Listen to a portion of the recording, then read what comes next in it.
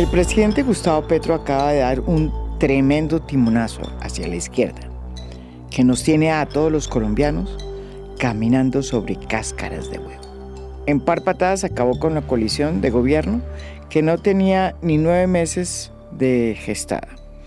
Sin pestañear, la liquidó luego de que 3 de los partidos de centro y centro derecha que integran la coalición, el Partido Conservador, el Partido Liberal y de la U, que además representan lo peor de la política clientelista, anunciaron que no iban a apoyar su reforma a la salud.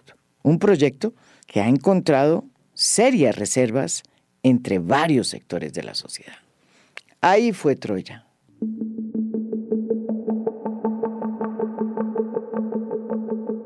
Por Twitter, un Petro colérico les pidió la renuncia a todos sus ministros y en un hilo que él mismo escribió en su cuenta, consideró que la decisión de no apoyar su reforma a la salud era suficiente evidencia de que, abre comillas, la invitación a un pacto social para el cambio había sido rechazada, cierro comillas, y de que era hora de replantear forzosamente su gobierno.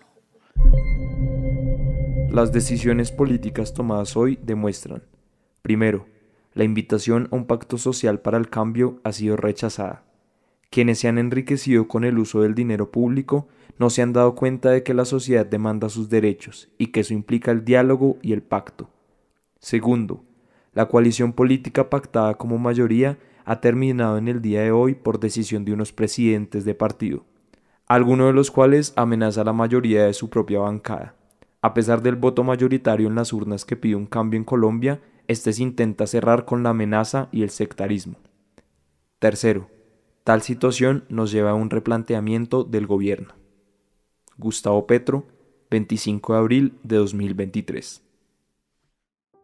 A las pocas horas, el presidente Gustavo Petro publicó en su cuenta de Twitter los nombres de los nuevos ministros y dejó muy en claro que de ahora en adelante iba a gobernar con personas afines a él, que vinieran preferiblemente de sus bases políticas y de la Colombia humana, el partido de izquierda con el que Petro llegó a la alcaldía de Bogotá en el 2011. Somos la primera fuerza política de la ciudad de Bogotá. Del nuevo gabinete sorprenden muchas cosas, pero sobre todo la salida de su ministro estrella, José Antonio Campo, quien desde la cartera de Hacienda había logrado capotear este duro comienzo de año, al conseguir una reactivación de la inversión extranjera, reducir el déficit fiscal y bajar el desempleo. Días antes había estado aquí en A Fondo y se le había visto tranquilo y optimista. Incluso llegó a decir que él pensaba que iba a poder recuperar el grado de inversión que había perdido el país en este gobierno. Yo diría que, digamos, el grado de inversión no nos lo dan mañana. O sea, eso está claro. Pero espero que lo den bastante más rápido que la vez pasada. La vez pasada, cuando perdió el grado de inversión en el año 99 o el año 2000, tardó 11 años. Entonces yo espero que sean bastante menos. Y ojalá durante este gobierno que se recupere el grado de inversión.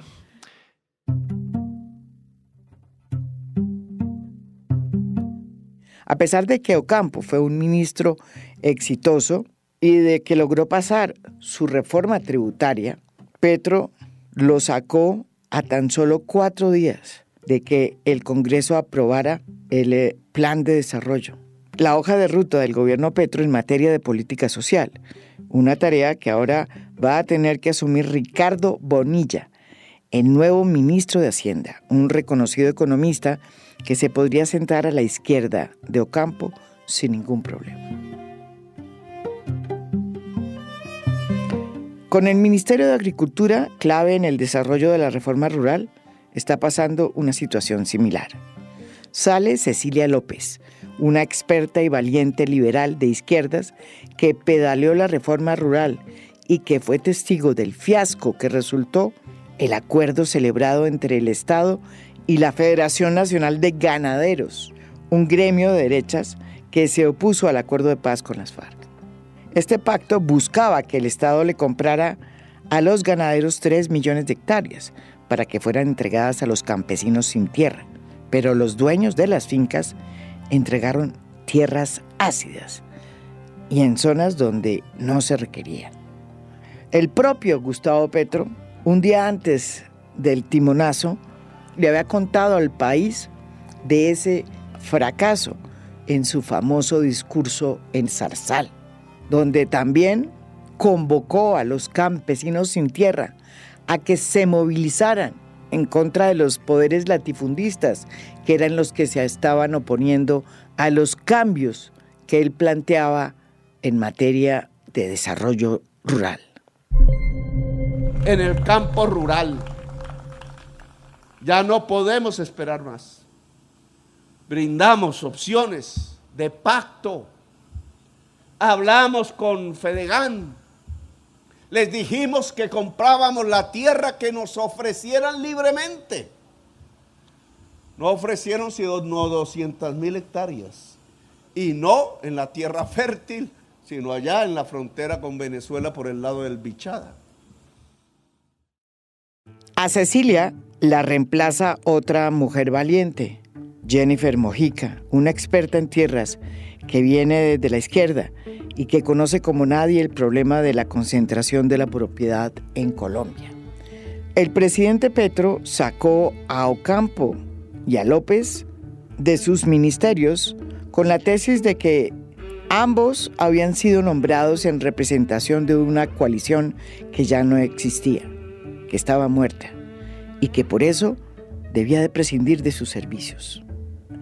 Ambos salieron sin honores, pero Petro dejó en pie al canciller Álvaro Leiva, el responsable del estruendoso fracaso que tuvo la reunión que se hizo en Bogotá en días pasados con miras a destrabar las negociaciones entre la oposición venezolana y el presidente Maduro. La reunión terminó sin una declaración conjunta. No se pudo firmar nada porque la Cancillería colombiana no presentó el borrador correspondiente, que se tenía que circular entre los participantes con anterioridad. Con ocasión de la celebración de la Conferencia Internacional sobre el proceso político de Venezuela que tuvo lugar el día de hoy, se identificaron posiciones comunes en torno a los siguientes temas. 1. La necesidad de establecer un cronograma electoral que permita la celebración de elecciones libres, transparentes y con plenas garantías para todos los actores venezolanos. En ese sentido, se mencionó la importancia de tener en cuenta las recomendaciones de la Misión de Observación Electoral de la Unión Europea de 2021. 2. Que los pasos acordados a satisfacción de las partes vayan en paralelo con el levantamiento de las distintas sanciones. 3. Que la continuación del proceso de negociación facilitado por el Reino de Noruega, que ha tenido lugar en México, sea acompañada con la aceleración de la implementación del Fondo Fiduciario Único para Inversión Social en Venezuela.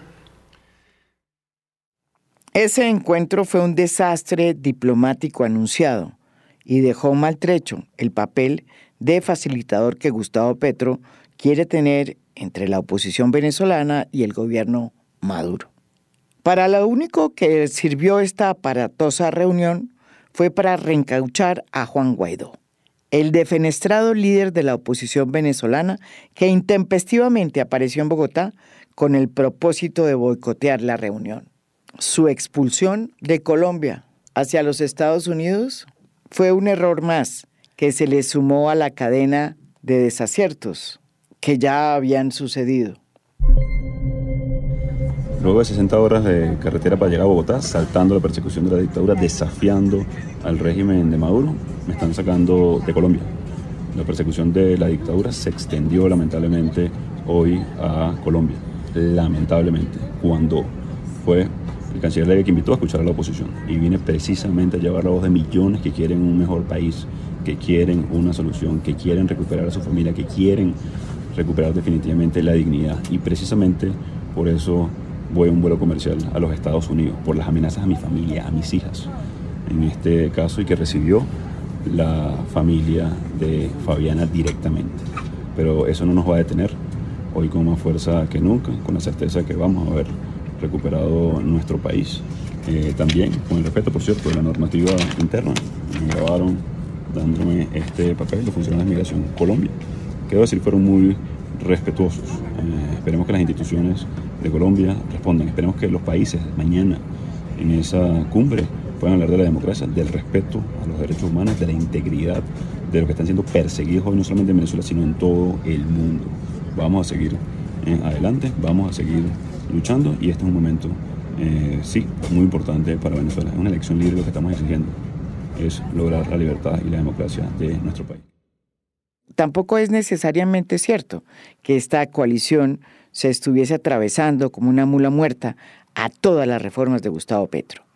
En menos de 8 meses, Gustavo Petro había podido pasar una dura reforma tributaria, el Tratado de Escazú, la jurisdicción agraria, entre otras reformas, y la coalición había frenado todas las mociones de censura que la oposición había presentado en contra de la ministra de Minas, Irene Vélez, a quien este remesón ni la tocó. Y aunque es cierto que muchos partidos de la coalición se opusieron desde el inicio a la reforma a la salud, también es verdad que la estrategia agresiva y displicente que adoptó la ministra Carolina Corcho poco sirvió para que el país pudiera dar un debate sin apasionamientos. Petro, además, de manera inexplicable, puso todos los cartuchos en la defensa de una reforma que nunca tuvo buen recibo en la opinión pública y quemó sus naves antes de que se iniciaran los debates. La buena noticia es que el ministro que nombró, Guillermo Alfonso Jaramillo, es un hombre ecuánime con el que se puede debatir sin que le corten a uno la cabeza.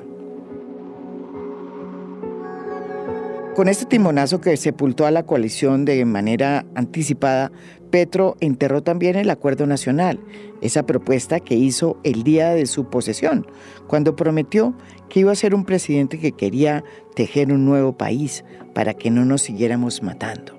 Ahora, como están las cargas, nos enrutamos hacia un gobierno que busca gobernar con su base petrista y que nos interna de nuevo en la polarización, en la intolerancia y en la estigmatización. Perdimos la cordura, la sensatez.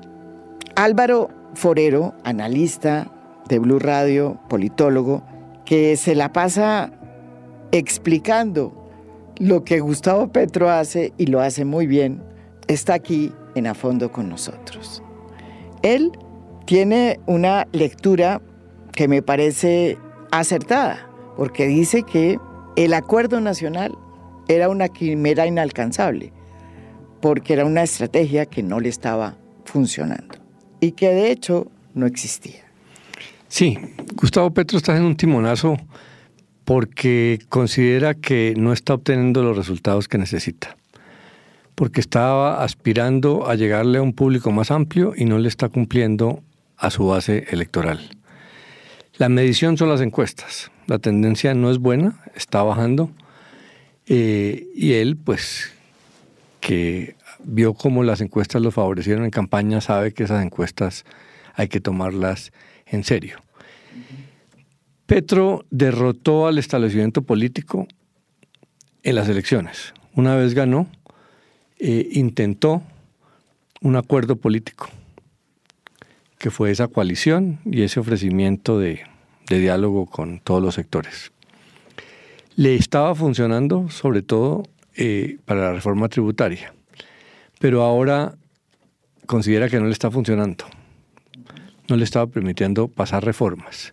Sí. La gran pregunta que responderá la historia es si la apuesta de la reforma a la salud fue audaz e inteligente o un gran error de Petro. Podría ser el equivalente a la reforma de la salud de Bill Clinton, que casi hunde su primer gobierno, liderada por Hillary Clinton, que tuvo una actitud similar a la de la ministra Corcho, era maximalista. Cuando al final los demócratas trataron de hacerla más moderada, ya fue tarde. Después de esa reforma, Clinton se dedicó 2 años a tratar de... Llegó a un momento a decir que él todavía era relevante, porque ese tuvo un costo electoral muy grande en las elecciones de mitad de periodo. Pero ya eso está jugado. Entonces, en el fondo, la decisión, por un lado es radical, pero por el otro lado es pragmática. Radical, si usted lo ve como que es un corte con ese establecimiento con quien se estaba sentando a manteles a través de los jefes de los partidos fundamentalmente y con los gremios a discutir las reformas. Eso no le funcionó, entonces está cambiando estrategia, poniendo gente mucho más funcional a él, mucho más identificada con su punto de vista, a ver si logra mover el Estado, que el Estado sin grandes reformas logre generar programas que le lleguen a la gente, porque obviamente no está pasando. Y segundo, una nueva estrategia ante reformas. Realmente no está rompiendo la coalición en sí misma, sino está rompiendo el pacto con los jefes de los partidos. Si usted mira el Partido Liberal, por ejemplo, hay 3 ministros liberales, el nuevo del Interior, Justicia y Vivienda. Lo que pasa es que es un pacto con los liberales, los congresistas liberales rebeldes a César Gaviria. En el fondo esto es un ataque a Gaviria para tratar de generar una coalición con disidentes de los partidos. Si usted mira la U, sale la ministra que lo representaba en el ministerio TIC, pero llega Liscano, que fue un senador de la U, y muy seguramente puede manejarlo si tiene la habilidad para manejar a unos sectores de la U. Está volviendo a como los gobiernos han manejado el Congreso, al menudeo. Como bien lo dice Álvaro Forero, aquí en A Fondo, Petro va a tener que recurrir al voto a voto. Y la única manera de hacerlo es a través de mermelada, que era precisamente una práctica que él juró que no iba a suceder en su gobierno, que no iba a practicar. Pero después de este timonazo, ese parece ser su destino.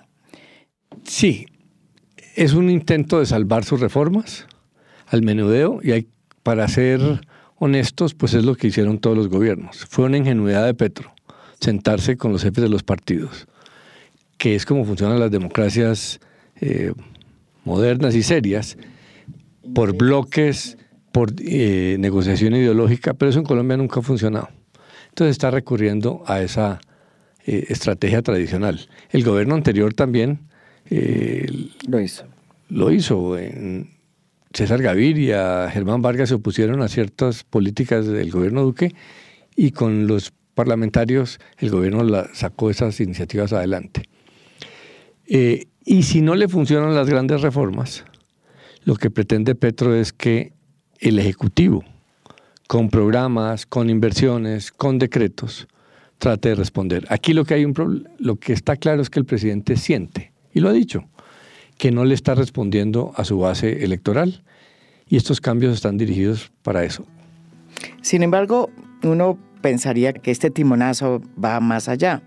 Petro justifica este cambio de cargas porque insiste en que se dio cuenta de que el establecimiento colombiano, tan reacio a las transformaciones, no le va a permitir hacer los cambios y que por eso le toca apelar a la calle y al movimiento social para que desde allí se fuercen las transformaciones.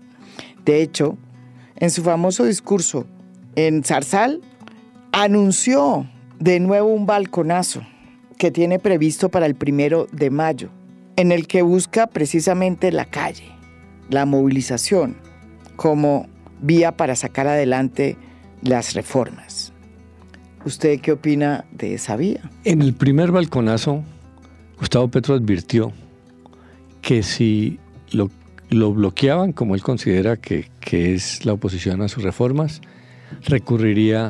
cambiaría de estrategia de unir a dividir, es decir, regresaría a su estrategia de campaña. Dividir a los partidos y dividir a la sociedad para defender, en su lenguaje, a su electorado, que ese es el electorado del pueblo pobre y afligido. Está empezando a recorrer ese camino. En el Congreso, a dividir a los partidos. Y en el balconazo, que sí, el número 2 seguramente anunciará que un sector de la sociedad definitivamente se opone y que él renuncia a tratar de pactar con ese sector que se opone a las reformas y va a tomar un camino más radical o más solitario, por llamarlo de alguna manera. Y que si las reformas en el Congreso, las estructurales no funcionan, van a funcionar los programas sociales dirigidos a esos sectores. Hay que acordarse que Petro va a tener a pesar de que la economía este año no va a funcionar bien, tiene unas ventajas fiscales grandes. 20 billones del recaudo, sí, en el recaudo adicional por la reforma tributaria, y está teniendo grandes ahorros con el tema de la eliminación del subsidio a la gasolina, y si pasara la reforma a las pensiones, pues ahí tendría una rebaja, un ahorro anual de casi 14 billones. Entonces, recurriría a actuar. Yo creo que lo de ayer fue una manera de preparar el discurso del balconazo, donde va a decir que entonces pasa a la división. ¿Eso es bueno o malo para el país? No, eso es malo para el país porque sin consensos es muy difícil lograr grandes cosas. Sin embargo, hay que reconocer que Colombia lleva 2 décadas casi en una situación de no cambio. El sistema político es muy reacio. A Santos, para hacer una reforma de paz, le tocó mover cielo y tierra y tuvo una oposición muy grande. Y Petro derrotó a ese inmovilismo. Pero con votos, no solamente con su franja electoral, que son 35%. De acuerdo, pero sí con gente que quería cambio.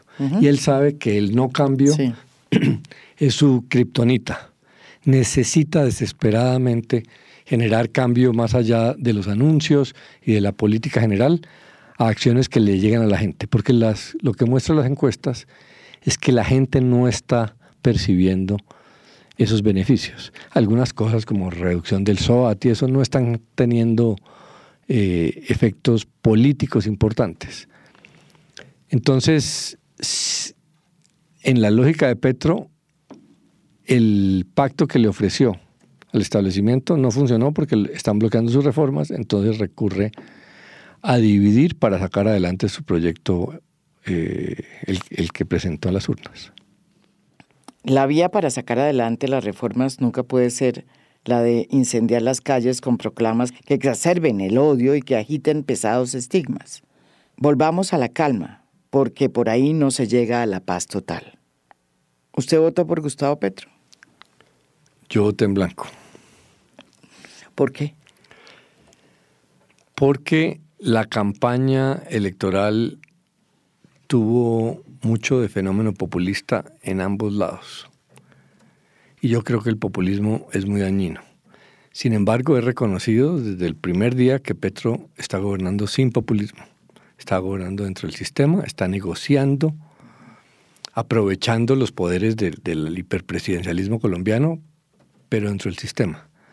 Y vengo advirtiendo mucho que el establecimiento debe reflexionar, sobre todo el político, así como se negó a hacer reformas en el gobierno anterior y en la campaña electoral, y así le entregó el poder a Petro, sí, seguirse oponiendo de una manera tan fuerte a las reformas le conviene. Sin embargo, la gran pregunta es si Petro está forzando demasiado y se la jugó con una reforma que de verdad genera mucho temor en el país. Y es lógico, todas las reformas de salud generan esos temores en todos los países. Entonces, aquí la pregunta es si el establecimiento está cayendo en su mismo, el establecimiento político está cayendo en su mismo temor a las reformas que le entregó, le abrió el espacio para que Petro ganara porque el país quería reformas, o si Petro estiró demasiado la cuerda y esa no era la reforma para presentar ahora. Lo que favorece ese argumento es que logró pasar una reforma tributaria muy fuerte, pero también que una parte del país ha entrado en una lógica muy simplista de decir que tenemos el mejor sistema de salud del mundo y que vivimos en el mundo perfecto, cuando pues eso no es cierto. Eso no responde, sobre todo para unos sectores que no tienen un buen servicio de salud en las zonas alejadas. Entonces, esa es la gran pregunta. Yo creo que se puede resolver en la medida en que esa reforma a la salud salga mucho más moderada. Un sector le tiene pavor a ese fantasma del seguro social, ese seguro, esa salud estatizada. Pero hay que reconocer que también se han cometido excesos en la privatización de la salud. Hay unas EPS que funcionan bien, pero la mayoría de las EPS, más de 100, han tenido que cerrarse por ineptas y por corruptas. Y han dejado billones de pesos en deudas, que eso es robarle a los ciudadanos. Entonces lo que hay es que encontrar un cierto equilibrio entre los excesos estatales y los excesos privados. Yo sigo creyendo que Petro está dispuesto a llegar a un acuerdo sobre una reforma de la salud más moderada, pero está usando la estrategia de la eliminación de las EPS o de su marchitamiento hasta para poder garantizar una reforma de salud que de verdad les quite la plata a las EPS, que eso es su verdadera obsesión. Yo creo que el gobierno aceptaría una reforma que mantenga, que con un periodo de transición más largo, que le encuentre un papel a las EPS, siempre y cuando les quite buena parte del manejo de los recursos. Eso en detalle es complejo, pero yo sigo creyendo que Petro entiende perfectamente que no puede acabar con las EPS, que eso no es viable políticamente, que eso no lo quiere ni la gente ni el Congreso, que eso es su amenaza para lograr unos cambios importantes. Y pues me imagino que esa es la función del nuevo ministro, con mayor habilidad, con más cintura, llegar a eso. Lo que estaba pasando es que esa estrategia de hablar solo con los jefes de los partidos se había llevado a una cosa absurda, que ni siquiera se podía discutir en el Congreso la propuesta del gobierno ya con muchas reformas. Ahora ya se va a entrar a discutir. Artículo por artículo, unas cosas van a perder, otras van a ganar. Y ahí es donde el gobierno tiene y puede ceder. Así fue en la reforma tributaria, así es en todas partes. Pero estábamos en una situación donde unos jefes de los partidos no querían hundirla de entrada. Y pues ningún gobierno se deja hacer esa vuelta, pues de que ni siquiera se le permita al Congreso discutir los artículos de su propuesta.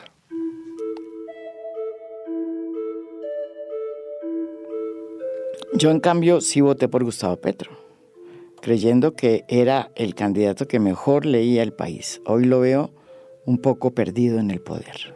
Ojalá, como dice Álvaro Forero, esto sea una estrategia para seguir hilando y tejiendo un consenso que le permita sacar adelante las reformas por las cuales votamos. Esto es A Fondo, un podcast original de Spotify. Mi nombre es María Jimena Duzán.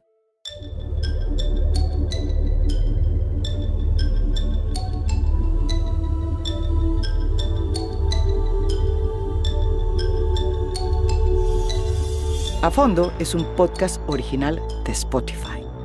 Producción general, Lucy Moreno. Editor de contenido, Michael Benítez Ortiz. Postproducción de audio, Daniel Chávez. Y Blue Velvet. Música original del maestro Óscar Acevedo. Por Spotify, la producción fue de Facundo Soler. Supervisión de producción, Sofía García Ramos. Business Affairs, María Valero. Por marketing, Marta Rodríguez. Comunicación y prensa, José Echeverri. Editorial, Patricia Cordero. Legal, Janet Vázquez. Gracias por escuchar. Soy María Jimena Duzán.